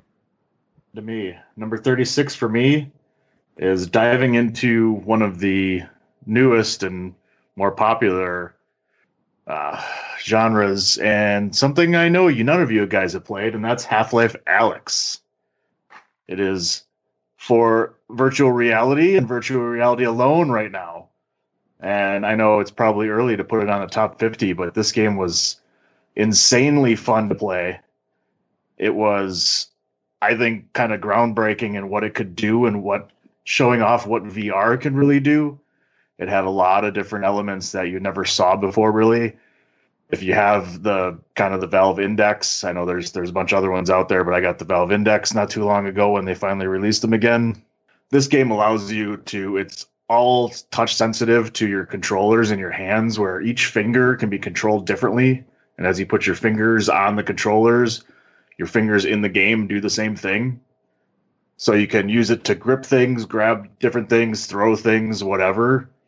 And if anybody's played the Half-Life series, I don't know if that's going to come up in anywhere of the other ones. There's other ones up on the list for me too. But this one was basically in between Half-Life 1 and Half-Life 2, and was the story of Alex Vance, which was Eli Vance's daughter, and goes through her story of going through against the Combine and the whole City 17, and just her story of basically getting, her father rescued because he got kind of kidnapped in this one and was gone. But it brought to life these new elements that VR can really do for you. And the goddamn head crabs in virtual reality the scariest fucking things I have ever fucking seen. We don't need to know about your personal life here on Bandwagon Nerds. This is a family show. Hey, Dan, if I could. Dan's a pretty normal Midwesterner, to be honest with you. Dan, I just like it noted that I said this is a family show, and we've had people say "eat a dick" more than once the show, and none of you freaking blinked at all. That's right. None of you were just like, "Yeah, this is a family show." But head crabs, I'll do it to you, Dan. Totally. I mean, I know what VR is, but for those of us who haven't played it, but are interested, what do you need to play this game? So you need a little bit of a higher end PC in order to really get the game for you, but it's basically you just have a virtual reality headset that you put on, and then you have two controllers in your hands, and so everything's done on the PC. I guess there's PlayStation 4 also has one as well. I guess so. PlayStation, you could get it for PlayStation as well, and I've heard really good things about that one as well. But I play it through Steam VR, and it's amazing. Like everything's, obviously you're in this virtual world. You look around and everything's around you everywhere. So imagine like you're playing a first person shooter while you're standing there holding the gun in your hand. It's crazy how accurate it is and how realistic it feels. Like when you're playing Half-Life and you're walking through this hotel room and you see, the same monsters that you see, the zombies in Half-Life, you're seeing directly in front of you standing there, and it's like fucking scary, like how real it feels when you're standing there and doing something like that. Or you walk to the ledge and you look down, and like if you're scared of heights, you're terrified because it feels like you're really there. And you, as much as you try to convince yourself that there's just ground underneath you, it's hard to think that way. And I still get terrified doing it. There's a ground. There's a ground, Monty. You make it sound like there's no ground. Yeah, that's funny though. But I bet you. Here's the big thing. Here's the big question, right? We say that now, and I'm with you, Patrick and Dave. And we haven't done this though, right? No, I believe it. But DP and DP was telling me about playing a golf game too, and it was so awesome to play that. But like, here's the bigger question. Here's the bigger overall question: is how long until this is the norm? How long until this is the new norm? This is the system that you buy for $795.99, right? Right. Or whatever. This is Ready Player One. Yeah. If you've seen the movie Ready Player One, This is we're getting there. We're almost there. This is the Oasis. This is the Oasis, and it's like it's scary how real it gets and how real it feels to do this kind of stuff. And they're getting there. They're really close. Okay. All right. Moving on. Number 35 for me is going all the way back from where we started here, back to the NES. And mine is DuckTales. No, that game was so hard. Oh, that game was so great. Oh, it was great, but it was really hard. Yeah. I think I've played this. You could pogo stick on Scrooge McDuck's cane, man. Yeah. Scrooge McDuck pogo sticking or golf swinging on at different things.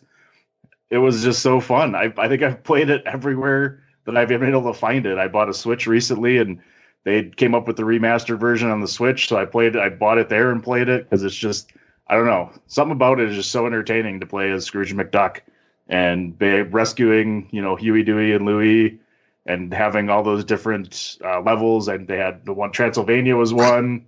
Yep. Bless you.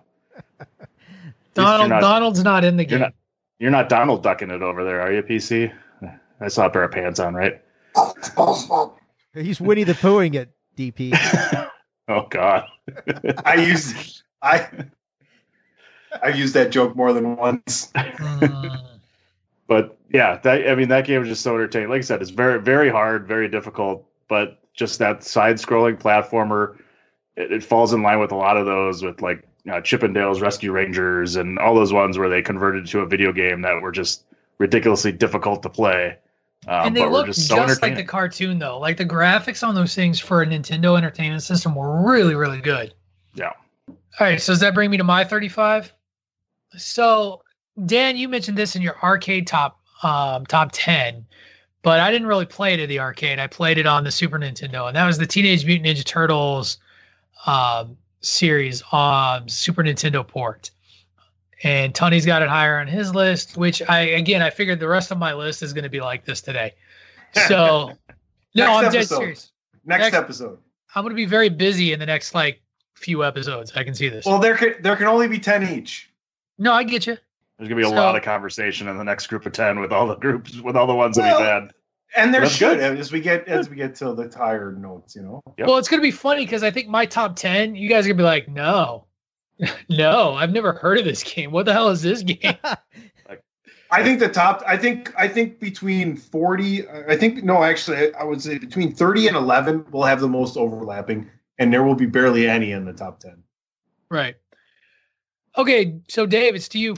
You're 35. My number 35 is the game that kind of launched this entire series into being one of the most popular series in the world, and it's Call of Duty 4 Modern Warfare. And, Tunney's got that higher. That's cool. Oh, man. I don't have 4 higher. I have Call of Duty higher. You got the series? 2 higher. I have 2 higher. You want to do 4 now and 2 later? What do you want to do? Like Modern Warfare 2 or Call of Duty 2? Call of Duty Modern Warfare 2. Let's just do it later. Because, you could talk about Call of Duty and how the series really evolved into what it started out as, which was World War II based, and then Modern Warfare, the Call of Duty 4 Modern Warfare really flipped the script and brought it modern. So let's just save it and talk about it when we get to yours, because they are the two games are they're just continuations of each other. All right. We'll have to wait 2 weeks for that. I just want to shout out to Medal of Honor, by the way. Yes. A great, Medal of Honor and the original Call of Duty were fantastic World War II based games.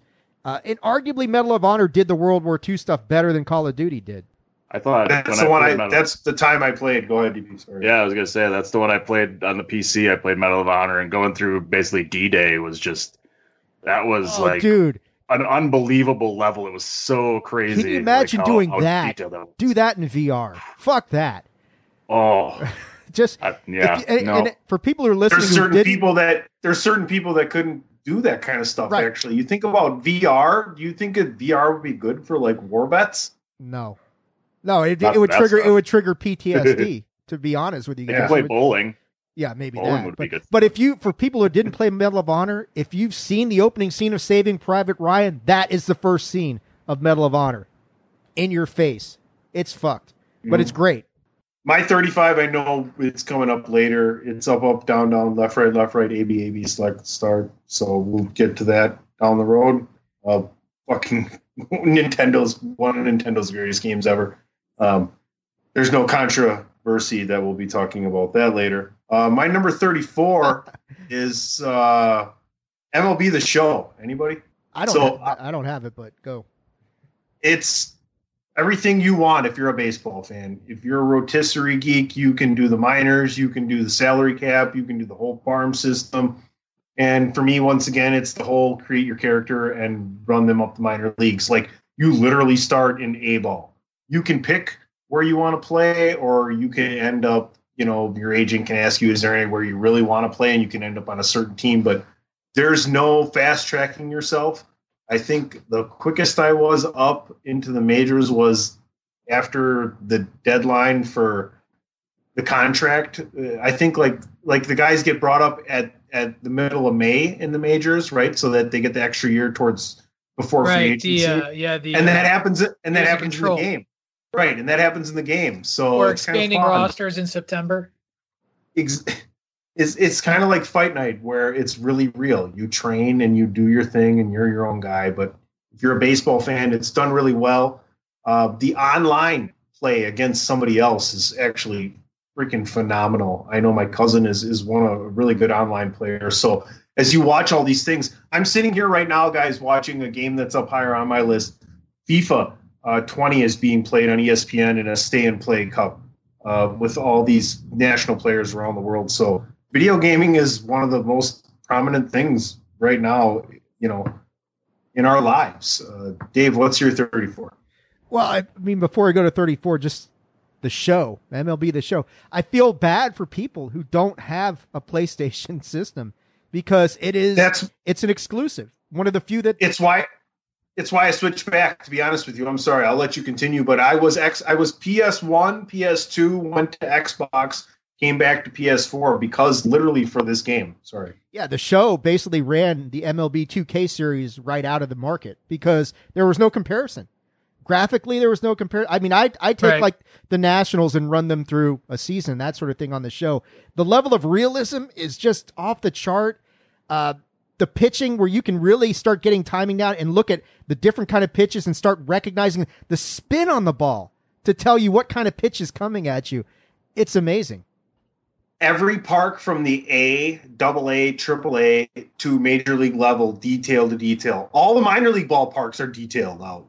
Yeah, I mean, it's and each one plays differently. They all, like, I was playing the Rockies last night on a game, and man, I was crushing the ball always to the deepest part of the park and couldn't get a home run.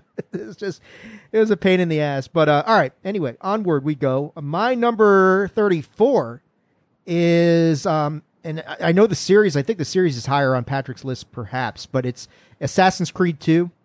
Is that higher? Yeah. I mean, we can say series is higher up on my list. We'll talk about Assassin's Creed 2 is my favorite of the series. Okay, we'll talk about that later on then, and move on to your number 34, Patrick. Which I guarantee is higher up on all of your lists. Again, only one of this franchise that I chose. Again, left Nintendo after the Super Nintendo, but that's Legend of Zelda: A Link to the Past. Yes, it's higher. Yep. Not by much for me, but it is higher. Oh, okay. So it's on to DD. Well, in my 34, I'll stick with the sports genre, and I'll stick with baseball. And that's RBI baseball. Whoa. Yeah, way honorable mention. Right. Oh, there you go. Right. Way higher on my list, sir. There you go. Oh, good. Shout out the bases loaded. Again. That's right. And I'll meh.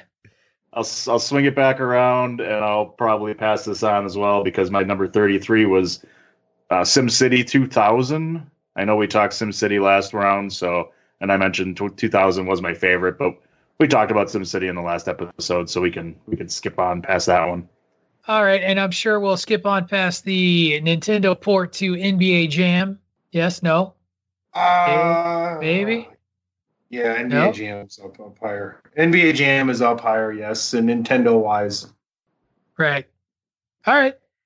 Wow, we're just moving right along, aren't we? We are moving right along. My number 33 might be higher on somebody's list. It might not, but it's the second Mario-based game that I've got on this segment of the show we're doing, and it's Super Mario 64 for the Nintendo 64. It's higher on Dan's. Wow, this episode's going to be over before we know it. This just means that we're going to have some long-ass fucking episodes. Next episode's 4 hours long. Craig's going to be confused with how short this episode is. It's only an hour and a half so far. Right. So it is to you, Patrick. No, it's not. No, it's to me. Oh, it's a Tunney. It's to me. Sorry. So number 33, my number 33, and I'm wondering, I'm maybe up higher. Mine is Super Mario Brothers. The original? Super Mario Brothers for the Nintendo Entertainment System. Well, I already said that I only have one Super Mario game on my list, and that was 3. So this one's not me. This one's not on mine. But I think when you take the Mario Brothers, I think 3, I know we're going to talk about Super Mario Brothers 3 as a completely different game from Super Mario Brothers. And I know that for certain there's another Super Mario Brothers game for another console that comes right after this console that's really, really as high as it could possibly be on somebody's list. But for me, Super Mario Brothers was just a fun game to like go ahead and get together with your friends and be like, hey, we haven't played this in a while, and you bring the Nintendo out, and hey, how fast can you get through this level?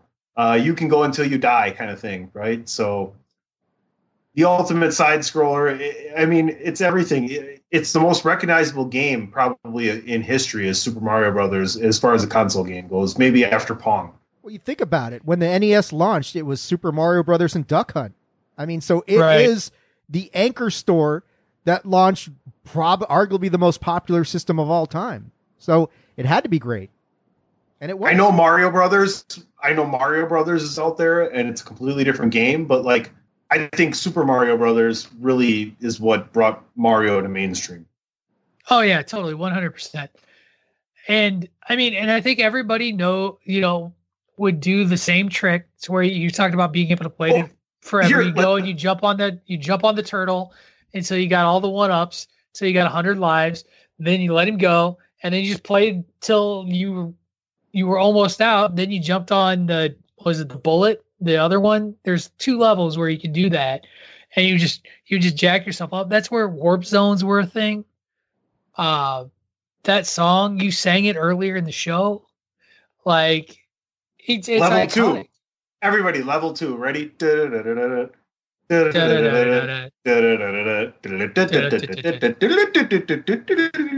that the whole deal. Yeah, you're that. Definitely. Isn't it iconic? Don't you think? All right. Yeah. Massive. There you go. Thank you, Alanis. Should I bring it back around? 32, right? Am I still? Yep, 32. All right. Hitman. Oh, yeah. I never played that game. Agent 47. Absolutely love that game. You know, it was one of those games where if you weren't such a good shooter in those style of games, you could take your time and kind of sneak up on it, figure it out, right? And it was such a great premise where, once again, you're the hitman, you're the person, you're the guy living the life of you chose to kill people for a living, right? So many interesting storylines, so many different gameplays. I think I actually, DP, I know you played one iteration of this game the same as I did, and I would call him up and be like, you beat it, right? What do I got to do? So, Hitman, check it out. This is one where the guy has a guy has a barcode on the back of his head, right? Right, they made a movie. Right. Yes, they did. They did. My number 32 is actually very similar to my 37, which was The Last of Us, and it's Dead Space for the PlayStation 3, which is another survival horror game. But this one, you're out in space, and this one's even creepier. I mean, one of the creepiest games that I've ever played with, you're walking down hallways, and there's people laying there, and you think they're just like lifeless corpses, and then suddenly they pop up and start coming after you. The game introduced a concept of, what was it? Strategic dismemberment. The only way you could kill these things was to dismember them in a certain pattern, in a certain way, to make sure that they stayed down. It's one of the creepiest games I've ever played. Fantastic stuff. Love Dead Space. So it's number 32 for me. Very nice. My number 32 in the Let's Skip Patrick O'Dowd's Choices game that we're playing today is a Tecmo game for the Nintendo Entertainment System, Ninja Gaiden. Nods, no, but not on other people's lists. All right. This game, one, was, you talk about cinematics. This was the first game I remember having cutscenes that told stories that came along with it. So the opening of the game had a cinematic scene where Ryu Hayabusa's father has been murdered and he's trying to figure out who and why. And he runs about, it's a side-scrolling platformer, and you had different ninja abilities that you could, get as power-ups, but really you wanted one. There was one ability called Jump and Slash that was the best ability in the game. It turns you into this whirling dervish flip of a katana with a flip thing. It was awesome. And It was so great. He could stick to walls, and it was the first game where you could kind of like stick to walls like Spider-Man, and you had to like jump up and go off of walls to get up to like higher levels or down things, right? And it was a platformer that was really, really cruel. It would always have that dude that was like firing at you right in the middle of mid jump, and you had to time it just perfectly or you were dead to rights every time. Such a good game. It was so hard, and it was great. It told a great story. You got these great cinematics in between each one, and love that game. Spent many an hour dying on Ninja Gaiden. It was one of those games where you didn't want to step backwards either. Like if you went backwards just a little bit, everybody that was coming after you before is back at it again, and it was so annoying. I hated that game. Like you'd think you had to keep moving forward because if you went backwards, the bad guy came back, even if you killed him. And it was timed. That was the other thing is you're doing all this shit and you had a timer. Fuck that game. So fun, but it was so hard. Unfair. It's a surprise it made a favorites list. Oh, I love it. It's fun as hell. But it was so hard. So fun, but it was so hard. Dan, give me all. Yes, you did. Oh boy. Hey-oh. All right, 32 and 31 for me. 32, I think we can skip because it's the NBA Jam series. Basically, it was more specifically to NBA Hang Time, which was for the Nintendo 64, but it's basically NBA Jam just for the 64. They just called it different, so we can skip that one until we talk that series. Number 31 for me is a PlayStation exclusive as well, PlayStation 4 exclusive. Came out recently, and that was Spider-Man. I don't know if anybody's played that one. No, if there's one thing fatherhood has done to me, it is cut down on the number of video games I get to buy that I want to buy. Because I wanted that game so badly, and I still want that game. Yes, and you should still play it. I heard it was excellent, and I know that it was extremely popular in a bundle for a long period of time. It's got a lot of, because that's the one with like all the different suits and looks, and like they ripped it in Spider-Man Homecoming or Far From Home. Like Far From Home, yeah. Yeah, like they use a suit that's a nod to the game. Yep, and they introduced Miles Morales as well. You could play as him in this game in some certain little areas where they try and add in a different element than just swinging around as Spider-Man. You could play as him through little short bursts of kind of stealthy areas, but otherwise, if you played, the Batman Arkham series or kind of the Tomb Raider a little bit, but more close to the Arkham series, this was basically a direct, identical type of game. If you enjoyed those, it used the same fighting style, the same way you can swing around and fly through the city and go to wherever you want to go. And it had little side missions that you could do and things like that. And yeah, had all sorts of different suits, Spider-Man suits that you could wear. It introduced all the different enemies rather than just, you versus the Green Goblin. You had all the guys like almost from the movies, like you saw Vulture and everybody like that. It had all those elements on top of that, like an incredible story. Like it was one of the best stories I've ever watched. If you don't want to play the game and just, I'm sure you can Google the cinematics and just watch the cinematics. I'm sure somebody put it together on YouTube, but the story alone is just so fantastic that you can't wait for the sequel. So pretty much that there has to be a sequel. Awesome. I guess that brings it to my 31 then. Yes, sir. All right. So unless this is further up, I know Tunney just mentioned it as he alluded to it, kind of like he did with his Excite Bike joke last week. My number 31, up, down, left, right, BA star, Contra. No. God, what is wrong with you guys? Anyway, except for Tunney. Tunney's on board. Tunney's I'm here. Board. I'm in the neighborhood. I'm in front of your yard. Hey, can I have a burger, neighbor? Got a beer? So I brought a chair. I'm going to tell you all a story about how Greg DeMarco decided he was going to be friends with me. So when I moved out to Connecticut, because I got hired at the University of Connecticut as a residence hall director. And Greg was already there. He'd been there, I think, a year, maybe two. I'm not sure.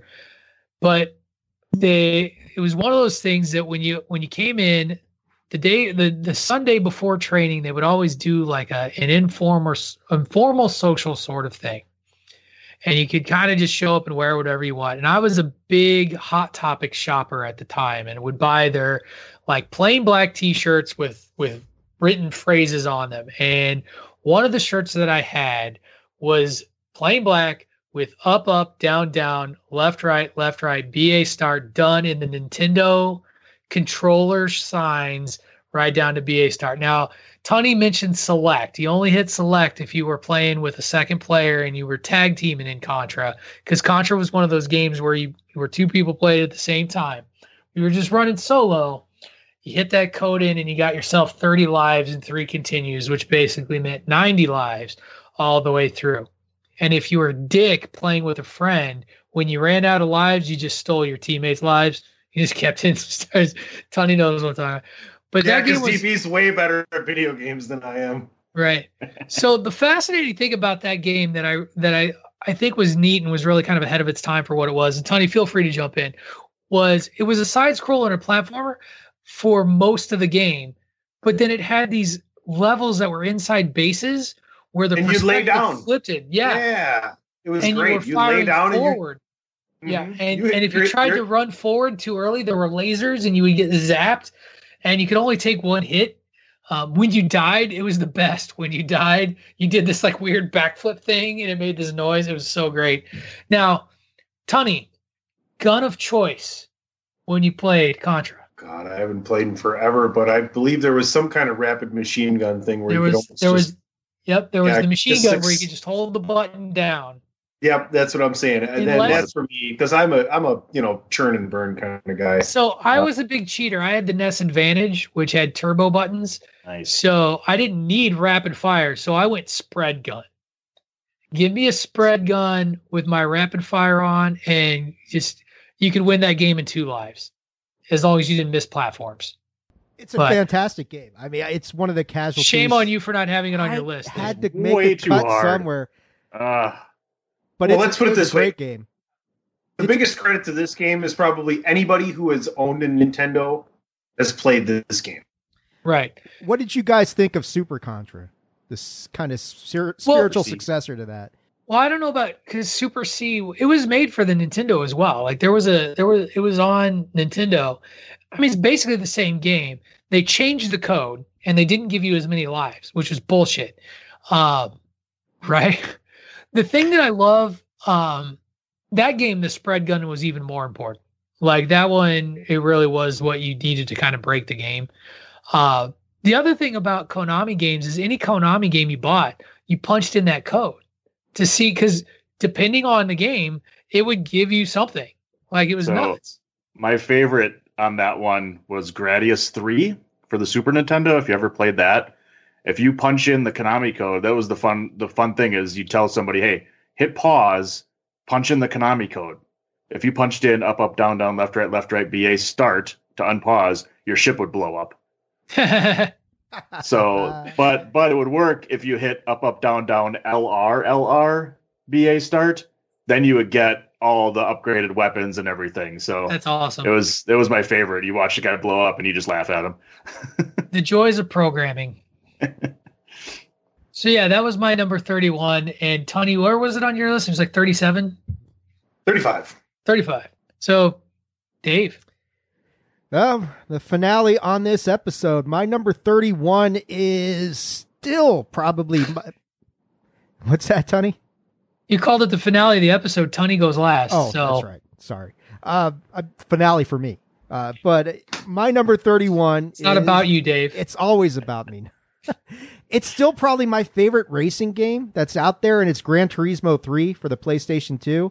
Man, this game, like when you look at the early Gran Turismo entries and then they brought it to the PlayStation 2, this thing just was jaw-dropping. The graphics were like nothing you'd ever seen. The first time I'm driving somewhere and like the sun is shining off the car to the point that you actually get blinded and miss a turn completely. That was, I mean, I'd never seen anything like that. The game introduced real physics. It's like Ninja Gaiden. Love the game, but man, is it hard because you cannot take corners unless you're almost like really driving. They had all these circuits and trying to get, licenses so you could compete in progressively harder circuits and all this sort of stuff. Just a major step forward as far as racing games go. still one of my favorite racing games of all time. Gran Turismo 3 gets number 31 for me. And now the finale is Mr. PC Tunney.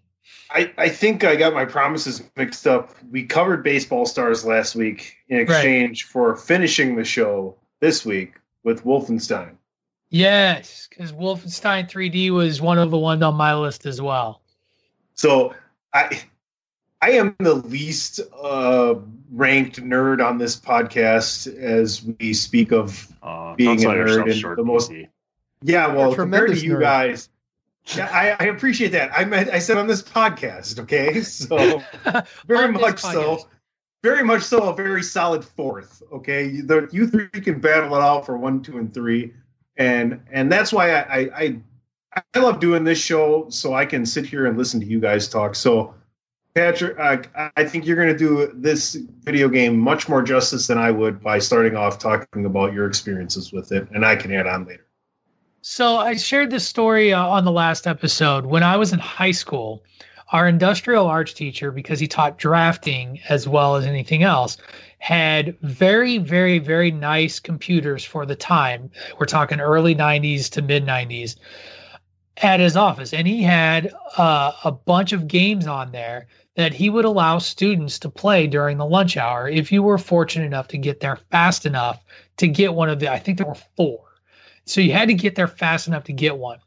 And there were 2 games that everybody played on those computers. One of them was Tank Wars, which I highly encourage you all to look up Tank Wars. It's a 1992 game for the PC. Good times. The other was Wolfenstein 3D, and it was this new game that came out. And you just knew that the administration did not know that this video game was on the industrial arts teachers' computers, because it was revolutionary for the time. First person perspective shooter game where you're just dude with unidentified dude. He had the face, and it was the precursor to Doom. Everybody remembers Doom, and I'm sure somebody's going to talk about Doom at some point later on the show. Yep. But you're walking around in World War II killing Nazis, and you had there were 3 types of guns. Like you had knife, you had pistol, you had machine gun, and then you had the Gatling gun. And everybody just tried to get to the Gatling gun. And your goal was to get to the very end of the game to take on Hitler, who was in this giant tank mech armor thing. And the way that the game told you your health level as your face gets progressively more beat up and bloody, you grew to hate Doberman pinchers in that game. There wasn't a God mode. Like later on in Doom, there'd be God mode and stuff and those sorts of cheats. The only cheat that existed that was like God mode was there was a key combination you could hit to bring your life back to 100% while you were fighting. And so what you would do is, one, if you just wanted to prove you're a badass and you were taking on Hitler, you didn't use the cheat. And you tried to find the meat and the food and stuff that you could eat to get your health back. But if you were in a tight pinch, you just hit that thing to bring your life back up to 100 and you played. We played that game for hours in Mr. Hart's classroom at a little high school in middle of nowhere, Illinois. To me, it's one of 4 PC games that I played specifically on the PC that are on my list. And it's the second highest ranked one. So another one that you pretty much mentioned that this leads to is much higher up on my list that I also played on PC exclusively. And the maze part of it too, I mean, knowing the rooms, knowing where you've been, walking around, I mean, figuring it out. It was something different, and I really enjoyed it, and I don't enjoy many shooter games. I know everybody's played it. One of the games that is in my top 10 that I'll talk about prepared me for that perspective, because the game, it was, for those of you who are old school RPG people that played games like Wizardry, oh God, I'm going to forget the name of it. There's a bunch of, but they were all, before Dragon Warrior came along, they were all first person, and you would have to like map your way through labyrinths and shit to find your way around. And they were so challenging and difficult. And you had to do what you said there, Tunney. You had to remember where you went. You could find yourself get caught walking around in circles all day. It was Ultima. Ultima used to be first person perspective. And those games made me really good at Wolfenstein 3D because I was able to not get lost. So good 31, man. happy for the trade-off and getting a chance to pontificate on the joys of Wolfenstein 3D. So there you have it, everybody. Week 2 of the video game project is in the books.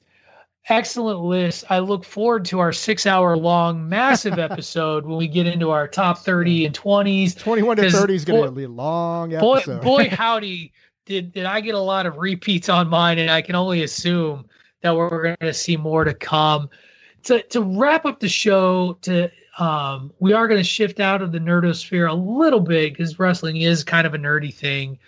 As much as we want to act like it's not, we did lose one of the cornerstones of most people's wrestling fandom in terms of just voices of the business in Howard Finkel. Howard Finkel passed away Thursday, I do believe was when that news broke.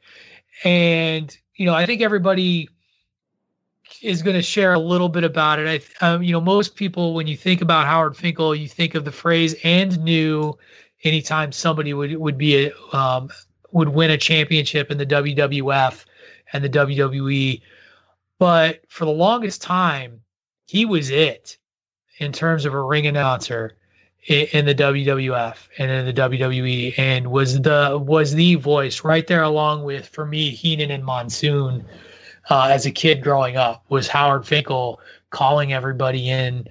And, I think that for folks, it was really interesting because I saw a couple of things kind of float around. And I won't talk too much on the side. I saw a couple of negative Nancy's out there that were talking about, the WWE bullied this guy and was terrible to him, and now they're acting all sad that he was gone.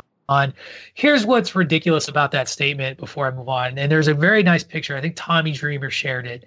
Where he was visiting Finkel at his assisted living facility. And there is a square of paper and a sign that you can see in the upper left-hand corner that got blown up. And it was the only special treatment that he asked out of the assisted living facility. And that was that it be turned to channel 40-something or other at 8 o'clock Eastern time on Mondays because he wanted to watch Monday Night Raw. And that's all you need to know about how Howard Finkel felt about the WWF and the WWE and the life that he had there. He was every bit a part of that family as anybody else. And I have not shed many tears over wrestlers and famous people in the business that have died. I can name on my hand the number of ones that I've shed a tear over. And those are the Macho Man Randy Savage. They are Howard Finkel and Bobby Heenan. That's it. Those are the three that have got me and were just such a big part of my wrestling fandom. And I think there's only a couple of other names out there that'll get me the same way. And it was really sad, particularly following the bad day that was Wednesday in the WWE, to then have that gut punch kind of follow the kick in the nuts that was all those releases. And so happy trails, Fink. Guys, feel free. I don't care who jumps in first. Give us the thoughts from all of you about Howard Finkel. I think for me, when I shared on our DWI podcast that, when you go back and you start, once it happened and everything, I, started to Google a little bit and watch a couple of videos and things. And there was one with when he did the announcement for CM Punk when he was going against Del Rio. And he brought back Howard Finkel to announce him for one of his matches. And Booker T was on commentary, and I thought he put it the really good way in saying, when I came to WWF, when I was finally moved on and came into WWF, the one thing I wanted to have done is I wanted Howard Finkel to call my name and say my name out as an announcement, because that's when you made it, and it was just that just sums it up, right? Howard Finkel was the voice of WWF.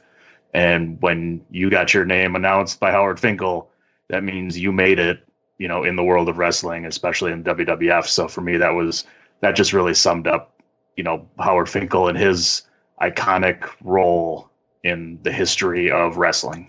He was the first WWF employee. He named WrestleMania. He's the best in-ring announcer of all time. Yeah. I mean, what you just said, he was synonymous with WWF, made all the big title changes that he called. I mean, and adding that new, that whole thing. I mean, I posted something on Attitude of Aggression's Twitter page that one of my best memories is when the match between Ultimate Warrior and Honky Tonk Man, because man, we hated Honky Tonk in '88. He'd been champion for so fucking long that you were literally desperate for somebody to dethrone him. And, you know, Warrior hits that ring, and I love, like, Billy Graham, like, Howard Finkel, the ring announcer, doesn't know who the opponent is, and then Warrior hits the ring, and Howard barely gets out of the ring before Warrior destroys him, drops his microphone in the ring. But when he announced the Warrior as the new Intercontinental Champion amidst the madness that was Madison Square Garden, it added a level of realism, like, finally, this bastard's reign is over, and now we can move on.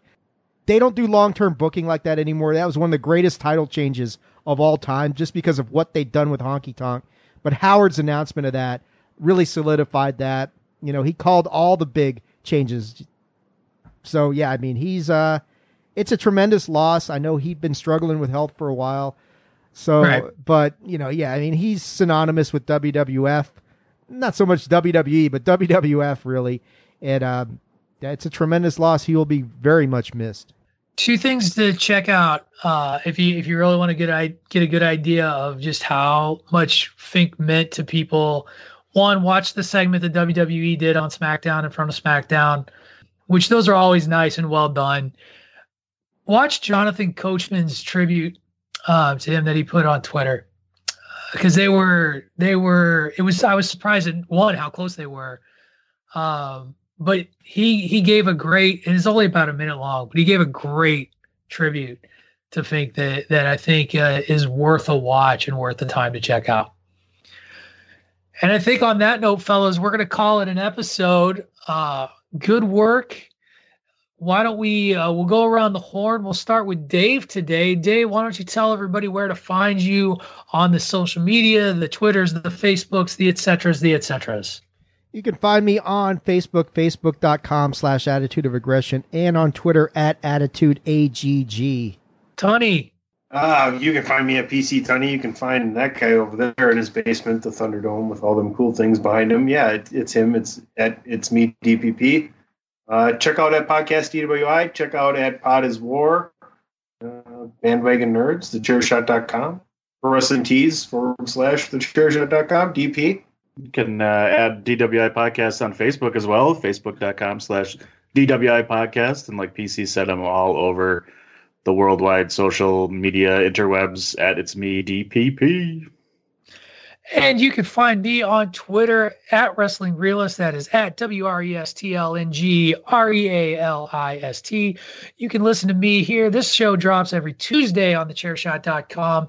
And you can also hear me on the Chairshot Radio, which airs on Wednesdays on thechairshot.com. Those podcasts generally drop around noon or whenever Greg gets the file. Next week, guys, we're going to continue to do the video game project. We're going into week 3 as these episodes will get longer. But next week, for the first time in the history of the show, we're going to have a guest that is not a part of the Chairshot Radio family. And I'm pretty excited about this. I got to call in an old friend who actually works in the video game industry, works for Sony. And so we're going to talk to my good friend Morgan. She's been working there for a couple of years. And she's just going to share with us a little bit about her experience, what she does, how it's been, what it's like out there. She did want to make it very clear that she is under a pretty strict non-disclosure agreement, so don't be asking her about upcoming video games. Shucks. DP can't make it anymore. Specs on the PS5. On the PS5. Right. Can't ask any questions like that. I don't think she could answer them anyway. But I'm really excited about this, to have a guest for the roundtable. I figure she'll come in a little bit during the first segment, have a little conversation with us, something a little bit different to look forward to. Just a female involved in the video game industry appearing on this show instantly legitimizes us. First woman in the history of the show on the show. Other than my wife and my niece. She doesn't count. She's neutral. They're neutral. Yeah, Rick, stay away. We don't need Rick next week. We got the girls. Who needs Rick? We got the round table. Rick, we're off next week. Yeah. There you go. Anyway, and if I got your job wrong, Morgan, you can correct me next week. Anyway, so great episode. Look forward to catching that interview next week with the round table, us fellas here, as well as Video Game Project Week 3. This has been Bandwagon Nerds. Now get out of the basement and play some video games. Wash your damn hands.